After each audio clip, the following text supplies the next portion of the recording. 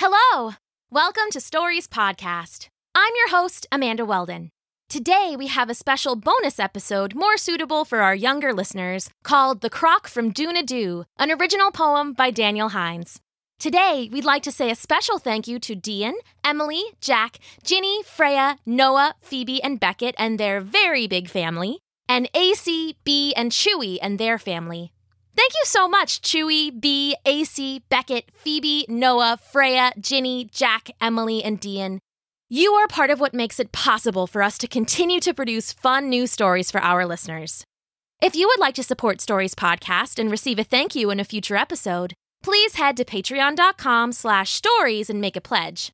Then send an email to Amanda at storiespodcast.com and let us know who to thank. Our Patreon subscribers also gain access to a special commercial-free feed with all of our past episodes on it, and you can get it for pledging as little as $1 a month. The feed works with any podcast player, and you can email us if you need help setting it up. Stories Podcast is brought to you by Chase. Millennials are skipping the starter home and buying more 3 to 4 bedroom houses than prior generations. This means a larger down payment. Until you save money back up again, you're temporarily house rich. Chase can help you build up your funds again by saving you money over time. While other lenders incentivize the upfront transaction, Chase is there for you in the long run. They actively manage your mortgage over time and help you lower your payments or pay it all off faster. As a Chase customer, they'll save you money over time by showing you how you can lower your monthly payment. Chase, make more of what's yours. Learn more at chase.com/stories. All home lending products are subject to credit and property approval. Rates, program terms, and conditions are subject to change without notice. Not all products are available in all states or for all amounts. Other restrictions and limitations apply. Home lending products offered by J.P. Morgan Chase Bank, N.A., an equal housing lender. Thanks. Enjoy the episode. The Croc from Doonadoo.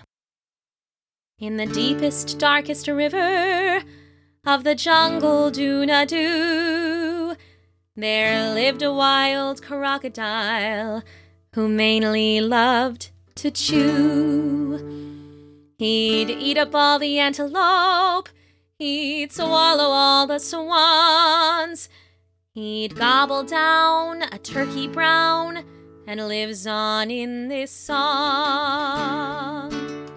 Yes, this mighty crocodile was feared by all the land. He was the king of the river and the sultan of the sand. He'd breakfast on the bison, his lunch a leaping lynx. Gazelle in packs were all his snacks, and dinner was a sphinx. Well, one day our wild crocodile, whose parents named him Jack, was taking in a tortoise when his tooth broke with a crack. He yelled out like a yeti, he hollered like a hawk. He bellowed loud as a lion proud and peeped like a peacock. Oh, his tooth, it was a hurtin', but he was hungry still. So he found himself a critter and bent to it with a will. But his tooth was badly broken. It was surely sorely smashed. Oh, it was true, it hurt to chew, and all his dreams were dashed. So he picked up his telephone, a dentist he did dial. He called the only one around to drive out to the Nile. The dentist arrived promptly, old Jack he opened wide, and showing pluck and trusting luck, the dentist leaned inside. Old Jack, he couldn't help it, well, he had to have a taste. So he bit down just a little on the gentle dentist's face. Next thing he knew, he swallowed, and the dentist was dessert. But with a moan and half a groan, he realized his tooth still hurt. So he got back on that telephone and called himself some docs of the veterinary variety who kindly cared for Crocs. Well, they all came a-running with brightly colored shots in reds and blues and ones and twos and some with speckled spots. Well, old Jack saw those needles and thought, well, I'd rather have These doctors all for dinner, then to feel a single jab.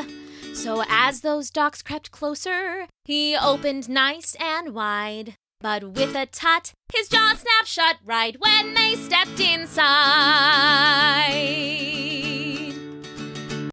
Having no luck with humans, well, old Jack put out the call for the animals to help him, be they normal, large, or small. The sloths, they came so slowly. The cheetahs, they came fast. From far and near, they volunteered to fix his tooth at last. The animals all lined up to take their turns in trying to fix the old Croc's broken tooth with patching and a prying. Jack tried his best to let them, but the first paw on his tongue had his smile cruel, all dripping drool. The dinner bell was rung. He ate up 100 parrots and 100 snails. He ate some fattened river fish so big they looked like whales. He ate up all the antelope, he swallowed all the swans. He gobbled down a turkey brown and pigged down on the prawns. Next came up the tigers, but old Jack, he wolfed them down. The monkeys lasted longer, but in the end fell to the ground. The birds came down to help him, but he ate them up like sweets. All unconcerned, old Jack, he turned his helpers into treats.